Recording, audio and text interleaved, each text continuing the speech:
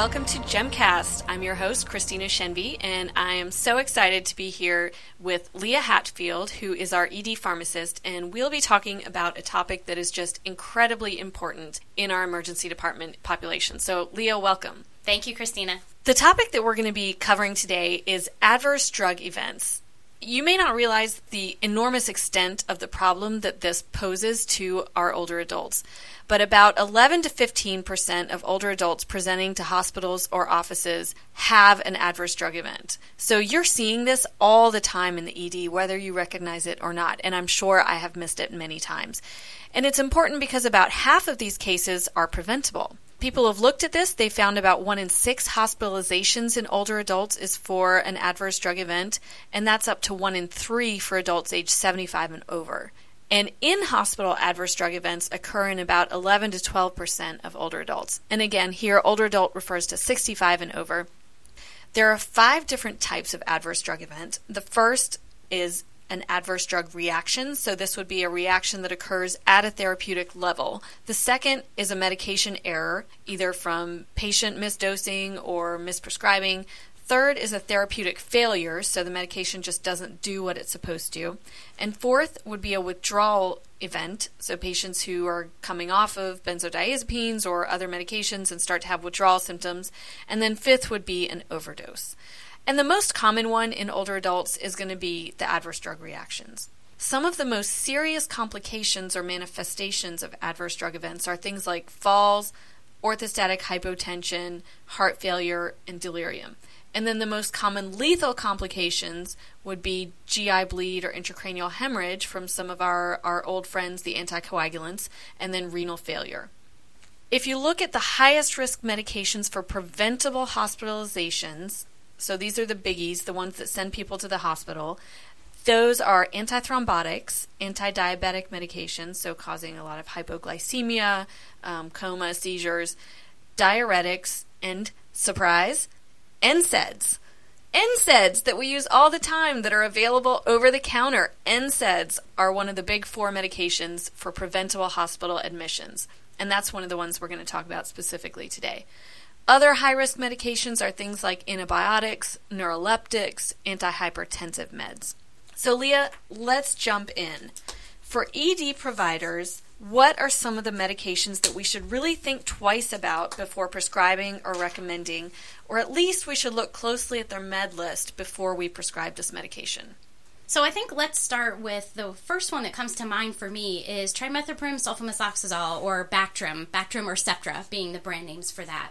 So sulfamethoxazole trimethoprim was not actually originally a part of the medications that were included in the Beers list. Ooh, can we pause? Tell me what the Beers list is. So the Beers list is a frequently updated and well-published and referenced medication list that includes medications that should be avoided in the elderly population. That's all based off evidence-based studies and guidelines. It's updated every couple years, and a brand new update was just published in 2015. Thanks. Sure.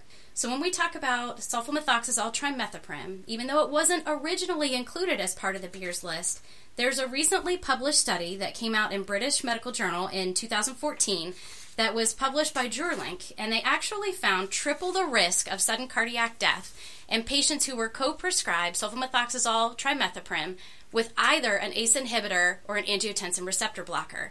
We all know in emergency medicine that a huge number of our elderly patients are taking ACE inhibitors and angiotensin receptor blockers. The finding in this study was actually independent of comorbidities, other medications, recent procedures, and other potential influencers or sudden cardiac death. It's thought that the mechanism behind this interaction might be the potential for both drugs to increase the serum potassium.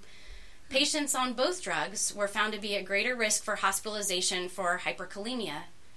So when we think about Bactrim and patients who are taking either ACE inhibitors or angiotensin receptor blockers, we might think about the safest thing would be to use an antibiotic other than sulfamethoxazole trimethoprim.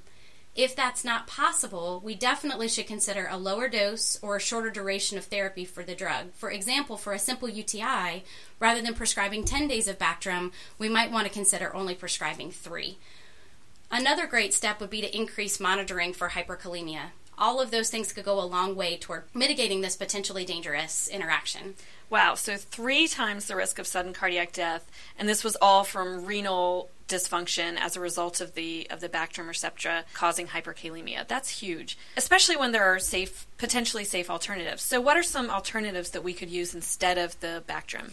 Great question. So when we think about alternatives, you obviously want to think about the underlying clinical indication first. So if we're thinking about a urinary tract infection, which is probably the most common reason for prescribing it in the older population, we would want to think about alternatives like Macrobid, used to be on the Beers list. We're going to talk about some updates with that in just a moment.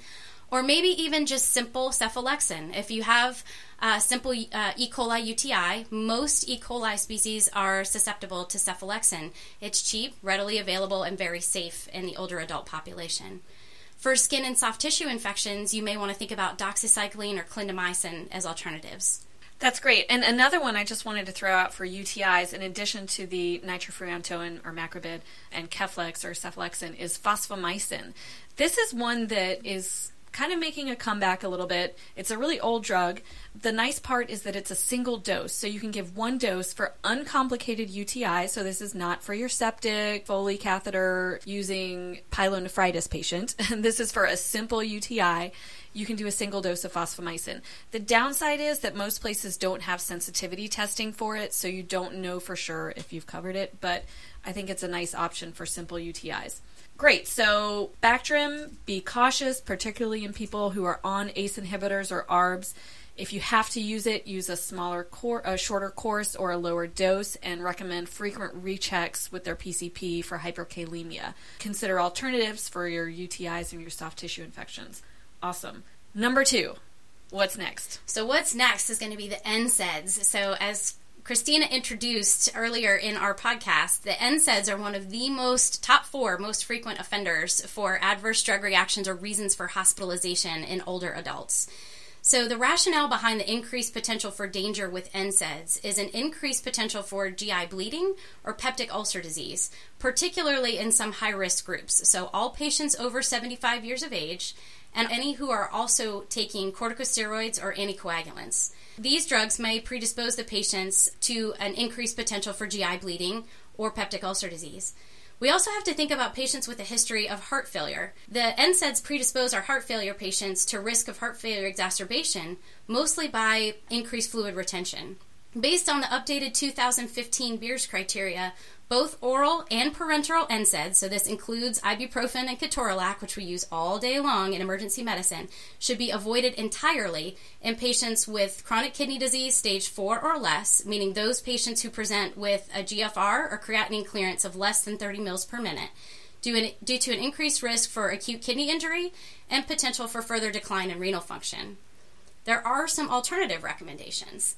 So things that we want to think about in our older adults that might require NSAIDs would just be simple acetaminophen for mild to moderate pain, especially in acute injuries, or ibuprofen prescribed in conjunction with a PPI for gastroprotection in those patients with a GFR greater than 30 mils per minute. Again, in those patients with GFR less than 30 mils per minute, we'd want to avoid NSAIDs if at all possible.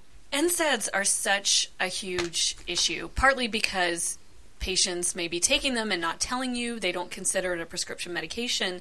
And we're just used to using it like water. You come in with a kidney stone, here's your shot of Toradol, go home on Motrin 600 Q6, and we don't really think anything about it. But in older adults who are prone to renal failure, the Bactrim and the NSAIDs both can induce worsening renal function, and then in the case of the NSAIDs cause heart failure exacerbations, or also hyperkalemia, just like the Bactrim, and especially in conjunction with other medications like Lasix or things like that. I actually had a patient not too long ago who had been started recently on Lasix and I think was on some other potentially renal impairing medications, came in with a potassium of 10. So this is a real thing. This does happen, and it causes hospitalizations, and as we saw with Bactrim, it can cause cardiac death as well. So instead of the NSAIDs, we can consider Tylenol. And then particularly we want to be cautious in those with GFR less than 30 and those with heart failure history as well. Awesome. Number 3, what's next? So coming up next will be the benzodiazepines. We still in emergency medicine have a lot of reason to potentially consider giving benzodiazepines to older adults. We may have patients with severe anxiety, patients who come in with agitation, patients who come in with a history of seizures. And so what we know about benzodiazepines is that older adults exhibit physiologically increased sensitivity to all benzodiazepines. They also demonstrate decreased metabolism, especially for the benzodiazepines that are longer acting. Benzodiazepines also increase the potential for altered mental status and delirium, and what we worry about particularly in our older adult population is the potential for falls and fractures. They also might increase the potential if patients are going home with them or traveling around with them for motor vehicle crashes or other traumatic injuries. There are clinical settings, though, where they still may be appropriate in the acute setting for older adults. So when are they okay? Well, they're okay anytime a patient, of course, has an acute seizure. They're still considered first-line therapy to break seizure activity. They're also still appropriate for patients that may be experiencing benzodiazepine or alcohol withdrawal. Occasionally, we can't get away from using them in patients that present with severe panic attack or severe generalized anxiety disorder. We need something acutely to help the patient be more comfortable and to get them under control from a clinical standpoint. And also peri-procedural anesthesia. Procedural sedation has really evolved over the last 10 years, and benzos used to be used more commonly, but I think we're moving away and moving towards things like propofol, which is nice because it has such a short half-life. The problem with benzos and using it in the ED is that it can cause a really prolonged effect. So when you admit the patient, they may stay delirious for a day or so afterwards. So use it cautiously if you're using it for example, agitation in a patient with delirium or dementia. Try to use other alternatives first, like low-dose Haldol, and use benzo kind of as a second or third tier medication because of the potential for prolonged delirium. So what can we use for some of these other indications instead? So great question. So let's talk about the patient that has severe anxiety disorder or severe panic attack, because I feel like that is one of the clinical scenarios where this comes up most frequently in emergency medicine. For those patients that do have severe anxiety disorder or severe panic attack, you can consider other alternatives that are safer in the older adult population. Many of these are maintenance medications, so they're not going to work in the long term, or in the short term, but there's certainly things that we can consider for long-term maintenance, and those are drugs like buspirone or Buspar, or the SSRI or SNRI agents. The only SSRI that we want to be particularly cautious to avoid in the elderly population is paroxetine, but outside of that, many of our SSRIs and SNRIs are considered appropriate for management of anxiety, even in our older adult population. And what is it about paroxetine that's dangerous? That's an excellent question. So paroxetine has a much longer half-life, and it's actually been evidence-based associated to cause increased amounts of altered mental status and adverse drug events, particularly in the older adult population. Interesting. So Bactrim, NSAIDs, benzos. Number 4, what's next? Number 4 is the anticholinergics. So the anticholinergics are another drug class that are extremely useful and popular in the emergency medicine community. The problem is there's a pretty broad-spanning recommendation with older adults for almost all of the anticholinergics to avoid use when possible. This includes such drugs as first-generation antihistamines, which would be things like diphenhydramine, chlorpheniramine, which is available in many of the over-the-counter cough and cold preparations, hydroxyzine, and meclizine. It also includes drugs like antiemetics, such as promethazine, and antispasmodic agents, such as hyoscyamine or belladonna compounds, which in some facilities are still used in our GI cocktail preparations. So if your GI cocktail preparation has hyoscyamine or the belladonna compounds, maybe you should not use the premixed GI cocktail and just give the other components separately, like the Maalox and the viscous lidocaine. Correct. So if your institution's compound includes either the belladonna alkaloids or hyoscyamine, you can always order the other individual agents separately. You can always order your viscous lidocaine, your Mylanta. You can order things like sucralfate as alternatives, and they're tremendously successful for patients without exposing them to risk for adverse drug reaction. And what are those risks? So what we see in older adults is what creates all of the adverse events is they exhibit significantly decreased clearance for anticholinergic agents. So what we see is increased incidence of dry mouth, constipation, and most importantly, more drowsiness and confusion. For all of these drugs, the good news is that there are actually some alternative recommendations available. So for sinus and allergy-related symptoms or even mild to moderate allergic reactions, the new recommendations include using normal saline, nasal drops, or nasal spray for congestion, second-generation PO antihistamines like loratadine, cetirizine, or fexofenadine, that's Claritin, Zyrtec, and Allegra for brand names, or intranasal steroid nasal sprays that have very minimal systemic absorption, and that's beclomethasone or fluticasone, and those are available over the counter. Now, two of the ones that you mentioned we use all the time, actually a bunch of them we do, but Benadryl for diphenhydramine, we use that a lot for allergic reactions. Is there anything else safer we should be using, or should we continue to use it for that indication? That's a great question. So I think in an acute setting, when you're looking at allergic reaction, you need to look at the degree of the allergic reaction that you're talking about. For anaphylaxis or anaphylactic shock, certainly there is no better alternative than diphenhydramine, and I would unquestionably still use it in that circumstance. For mild to moderate allergic reaction where patients are presenting with itching and hives but no respiratory symptoms or involvement, I would suggest using cetirizine or Zyrtec as an alternative. And that would not have the same sedating effect as the diphenhydramine. Correct. So cetirizine has about a 10 to 15% incidence of drowsiness within the population, but the degree of drowsiness is significantly less than what we observe with diphenhydramine.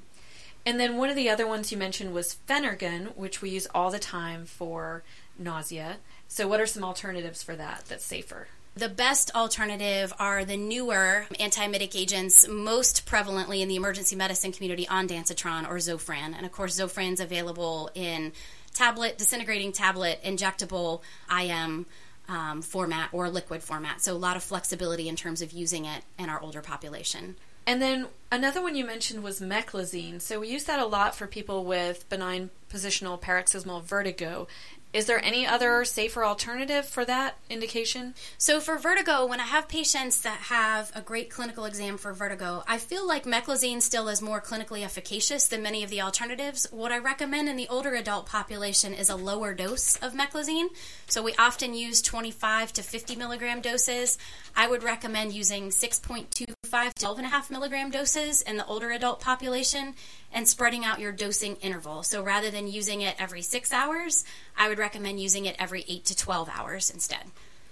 That's great. That's hugely helpful. So we can still use it for those indications, but just use a lower dose and a lower frequency. Perfect.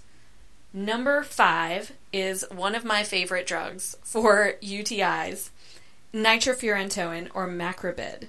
And this, sadly, was on the 2012 Beers list, but now in the most recent update has been more widely recommended. Can you talk about that? Sure. So the controversy over nitrofurantoin or Macrobid in the elderly seems like it's gone on for the majority of the past decade. And so there's been conflicting evidence that's come out as to, is this safe for patients with impaired kidney function, so chronic kidney disease? Does it cause increased incidence of altered mental status? Does it cause increased incidence of delirium? I look at that as which came first, the chicken or the egg. So is it the UTI itself that's causing that delirium or that agitation, altered mental status, or is it the drug? And I don't think we had really clear answers on that until just recently. But recently there is some more evidence that's been published, and even though the drug was on the 2012 Beers list, the 2015 Beers list has actually edited their recommendations. So based on new evidence, we've found that it's actually safe to prescribe Macrobid in patients with a creatinine clearance greater than 30. The old recommendation was to avoid in patients with creatinine clearance less than 60. So I think for the vast majority of our older adult population, with the exception of those with creatinine clearance less than 30, it's actually quite safe and very effective to consider using nitrofurantoin or Macrobid for our simple UTI patients.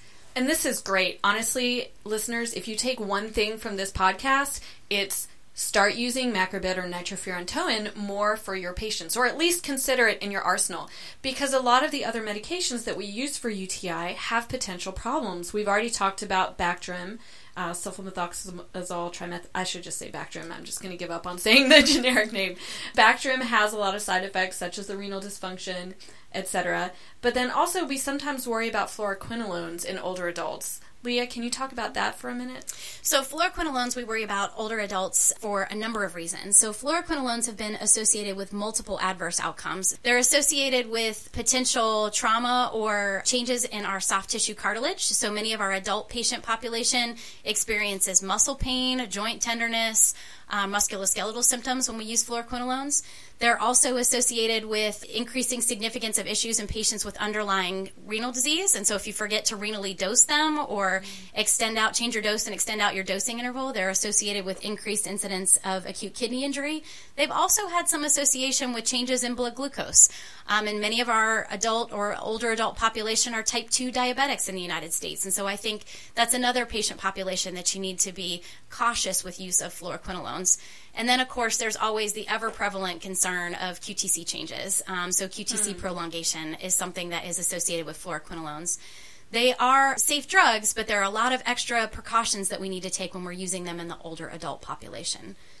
That's awesome. And Macrobid, by contrast, has very good coverage in terms of sensitivity and resistance patterns. At least in our area, it's something like 95 to 98% sensitive. The only caution is, obviously, you're not going to use this in somebody who's very sick and septic, and not going to use it in somebody who has pyelonephritis. It just doesn't have good parenchymal penetration. But for a simple UTI, it's a great option, and it has fewer side effects than some of our other common options. Leah, thank you so much. That was an awesome introduction to some of the medications that we use all the time. Now, along with the recent Beers update, Joseph Hanlon and colleagues published in the Journal of the American Geriatric Society some alternatives. And I love this. It's like, instead of using this drug, use this drug. It reminds me of those things you see in magazines. Instead of eating this donut with bacon, have some celery with carrots. So we're going to go through some of the really common ones that we use all the time. The first class is the antihistamines, the diphenhydramine, hydroxyzine, promethazine, and they say these are high-risk medications, and alternatives would be...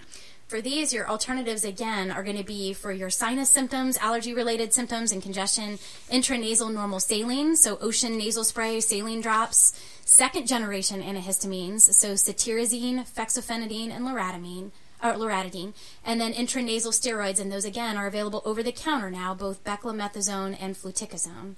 The next one that is on their list that we use commonly are the NSAIDs, and we already talked a little bit about this, the indomethacin and Toradol, and instead of these, we should use... So in most cases for acute incidents, you want to focus on things like acetaminophen as an alternative. If you do have patients that require long-term use with NSAIDs, other things that you can consider are your COX-selective NSAIDs, so those COX-2 inhibitors rather than ibuprofen, or a short course of low-dose ibuprofen for an acute injury as well would be acceptable.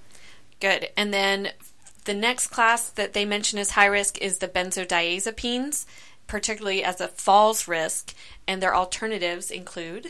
So again, the alternatives in these, when we're looking at treating anxiety, your alternatives are going to include buspirone or your SSRIs and SNRIs excluding paroxetine. And then antipsychotics. And for the alternatives, I'm just going to read what they wrote because this is great.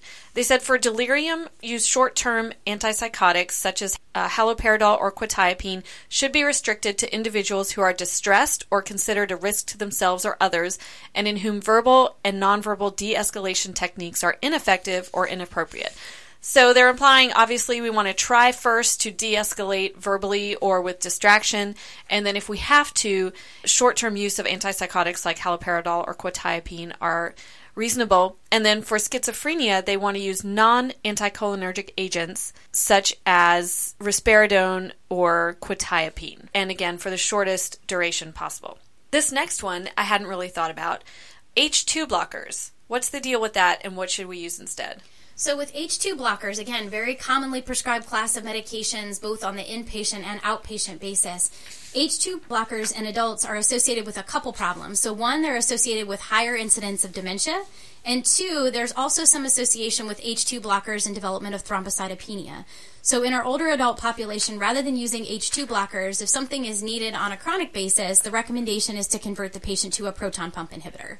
Awesome. So we've done an in-depth look at 5 different medications that we use every single day, then gone over the alternative options for some of the Beers List medications. I want to end just discussing some of the risk factors for adverse drug events and then things we can do to prevent it. Risk factors, age is a huge one, and this has to do with the pharmacokinetic changes with age. So things like hepatic metabolism, renal excretion, and also the change in volume of distribution of medication because of the decreased lean body weight to body fat ratio. And then also older adults have lower levels of serum binding protein, so there's kind of just more drug available. Age is probably the biggest risk factor. Female gender, and then number of medications is a huge one. Older adults seen in clinics on average are on 6 to 8 medications. The more medications you're on, the higher risk you are for having an adverse drug event. And this has partially to do with interactions of the medications within the body and P450s and things like that. But then also just a higher risk of making a mistake and confusing your medication and taking the wrong things or missing doses or doubling up on doses, etc. Fourth risk factor is comorbid diseases, so things like cardiovascular disease, diabetes, cancer, depression, chronic renal failure we've mentioned is a huge one, and then liver disease and dementia. And then the last one is frailty. This refers to a syndrome of having decreased physiologic reserve, things like falls, is associated with other syndromes like instability, limitation of activities of daily living, etc. But those patients who are already frail and at higher risk for falls, starting these medications can put them at even greater risk. And then what can we do in the ED to help reduce the risk of adverse drug events? The first step is just being more aware of it. Be aware of the high risk of adverse drug events in these patients. It's one of those things that if you don't think about it, you won't catch it. And then secondly, find out what medications the patient is on. It's easy for us to prescribe, say, hey, go up on your Lasix or start this NSAID without really knowing what other medications they're on that could lead to impaired renal function. And then ask about changes to their medications or new medications that may have contributed to their visit to the ED. If they had syncope, or if they even had a mechanical fall. If you step out of your car and trip on the sidewalk as a healthy 40-year-old, probably won't trip and fall down and hit your head. But if you were on a bunch of medications that are making you less stable or causing some orthostatic changes, you step out of your car and get unsteady and trip. So even when it's a mechanical fall, ask about their medications or changes to them. And then be on alert for high-risk medications that we mentioned. And then also look for renal function, either acute renal failure from medication that they're taking, or if they have chronic renal failure that might be exacerbated from dehydration or medications like diuretics. Think about that before you prescribe other medications that could worsen renal function or perhaps just that need to be renally dosed like we talked about. And then how can we prevent adverse drug events? Well, thinking twice before we prescribe high-risk meds, thinking about available alternatives like we talked about, and then thinking about their risk factors such as age, renal dysfunction, frailty, like I mentioned. For example, avoiding dangerous medication combinations. And this is going to be a topic of a whole other podcast. This, I think, is going to be episode 1 of 500 in the adverse drug events in older adults. But things like Levaquin and Coumadin, or Coumadin and pretty much anything. Coumadin and water. Coumadin has so many different interactions, you just have to be very cautious. And then another theme is to start low and go slow. If you have to use a medication that's risky, use a lower dose and space out the dosing. And then have a frequent recheck plan, either for the patient as an inpatient or close outpatient follow-up for medication titration, checking their renal function, their potassium, their INR, whatever it is. So we'll have a bunch of references in the show notes. Feel free to leave a comment. Connect with me on Twitter at CLShenvi. And it's been a pleasure having you, Leah. I wish I could just download all your information into my brain. It's just amazing. So thank you so much for sharing your knowledge with us. Thank you for having me join you. As a reminder, Gemcast is intended for clinicians. Please see our full disclaimer on the website, soundcloud.com/Gemcast. Thanks for listening.